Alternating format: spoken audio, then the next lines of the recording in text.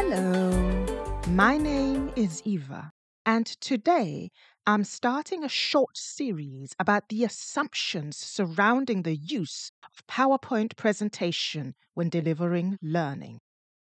Now, it has been a while since I did an episode on learning, and for those of you who are new to this theme, which I do once in a while, I will briefly tell you, or perhaps remind you, that I am an educational consultant.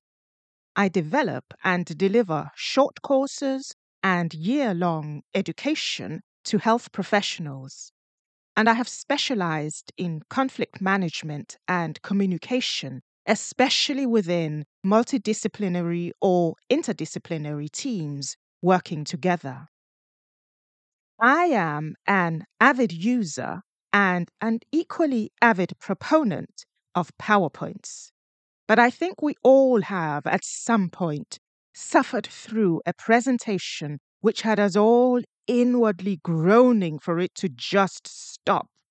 Whether it was a presenter never taking their eyes off their PowerPoints, or it was a veritable waterfall of far too many slides in far too short a period of time, PowerPoint presentation can be the best of worlds and certainly also the absolute worst.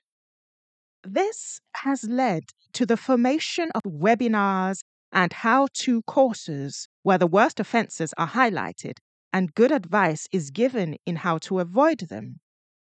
This has certainly been an essential part of the evolution of using PowerPoints which were first invented in the 1980s for business meetings, but now are an integral part of learning in schools, universities, and in my field of work, in continuing education for professionals. PowerPoint carry with them inherent pitfalls, which we as educators all too easily can slip into, fall, or even dive into. So it is actually comforting to know that there is good advice to be had on how to use PowerPoints. But the available advice can in itself be a challenge. Advice, generally speaking, is the best of what we know right now, which means that when giving advice, there is always a cutoff. On the one side, a cutoff from what might actually work, but what we right now deem as being too risky. And on the other side, we will make a cutoff from what we as yet do not know or have not examined. But it seems to me that in our efforts to do the right thing when using PowerPoints, a narrative about absolute don'ts has emerged which can be interpreted rather stringently. In this following series, I will explore 4 well-known pieces of advice when using PowerPoints and offer 4 alternative perspectives on said advice. Why? Well, because I believe PowerPoints used well, used effectively, and not least used creatively, can enhance and further the points that we as educators are trying to get across. The key word here, though, is creative. So how can we merge what we ought to do with what feels natural when we are delivering learning? The 4 pieces of PowerPoint advice I will explore will be: number 1, always maintain eye contact. Number 2, never read directly from the PowerPoint presentation. I shall talk about these 2 today, and next time I will examine the following pieces of advice. Always have X amount of slides for X amount of minutes, and don't hand out your slides until the end of the course. So let's start. The first piece of advice, which I think everyone has heard numerous times: maintain eye contact with your audience.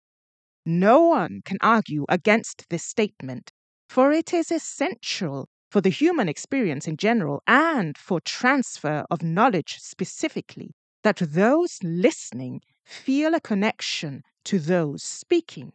And the quickest way to establish a connection is from eye to eye.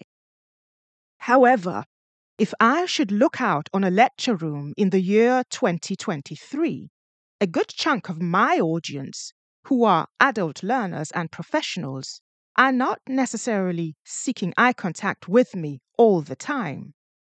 They might very well be jotting down their notes on their laptops, or, as was the case during COVID lockdown, eye contact, such as it was achieved by help of digital means. My claim then is not that eye contact is unimportant. It is very important. I only claim that the essence of eye contact can be achieved by other means other than eye to eye, and our learners are willing to go along with that.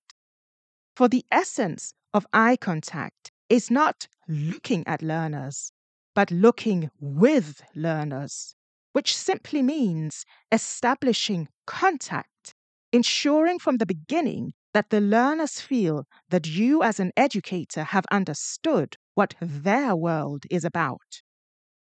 I have previously talked about this in a podcast about how to start an educational course. You may want to look up that episode if you wish. Looking with learners is also about responding to what catches the attention of the learners, and thereby looking into that space in which transfer of knowledge will most likely occur. So, in summary, instead of the mantra, always maintain eye contact, I would claim the important thing is for the educator to take responsibility for establishing contact by acknowledging the professional or student world from whence the learners came.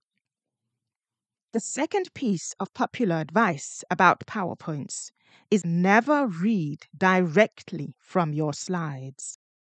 This piece of advice is good advice, and it probably stems from those experiences in which presenters more or less turn their backs on the audience and seem to communicate solely with their own densely written PowerPoints and not at all with the learners, and thereby losing contact with those listening.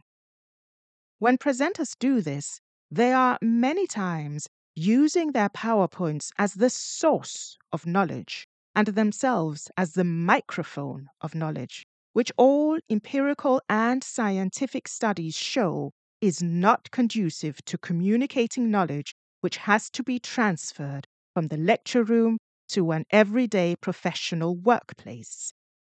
But most educators spend time and effort in producing their PowerPoints with attention paid to the clarity of the text. It might very well be that those 9 lines of text on your PowerPoint is the best way of explaining a complex detail.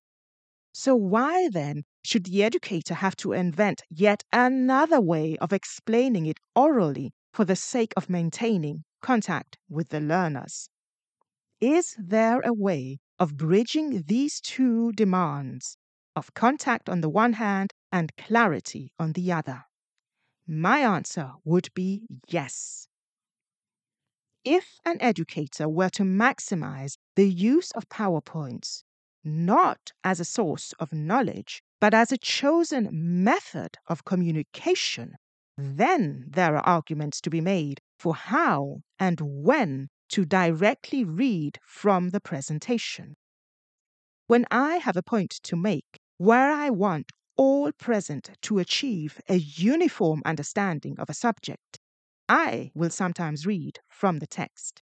And since I don't do it all the time, this will signify to the learners the importance of the text as the phenomenon within the lecture room, rather than me trying to aim for the individual's understanding of a problem, which is what images are very good at. They are very good at making the individual form an understanding of the problem or the subject at hand. But if I am going for a uniform understanding, text can sometimes do that work. The actual sentences aid the learners in how to remember the point. In this way, the form of the PowerPoint, the lettering of the sentences, and the physical turning towards the PowerPoint slide, that is, me as an educator physically turning around to look at the PowerPoints, is a way of actively using the device of PowerPoint as a deliberate method of communicating knowledge. And this enhances the transfer of knowledge far more than using slides as a source of knowledge. So, in summary, instead of the mantra, never read directly from the slides, I would claim that reading directly can be used as a learning method when wanting to get a particular point across. Now, the thing is, of course, about one particular method is that this one method can be absolutely great for some things and less so for other things.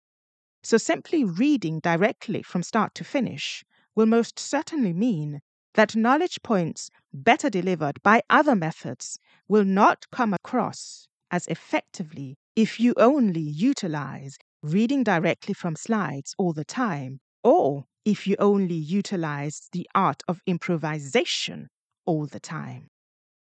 My point is, there are perspectives and there are dimensions to the good advice that we are often given about using PowerPoints.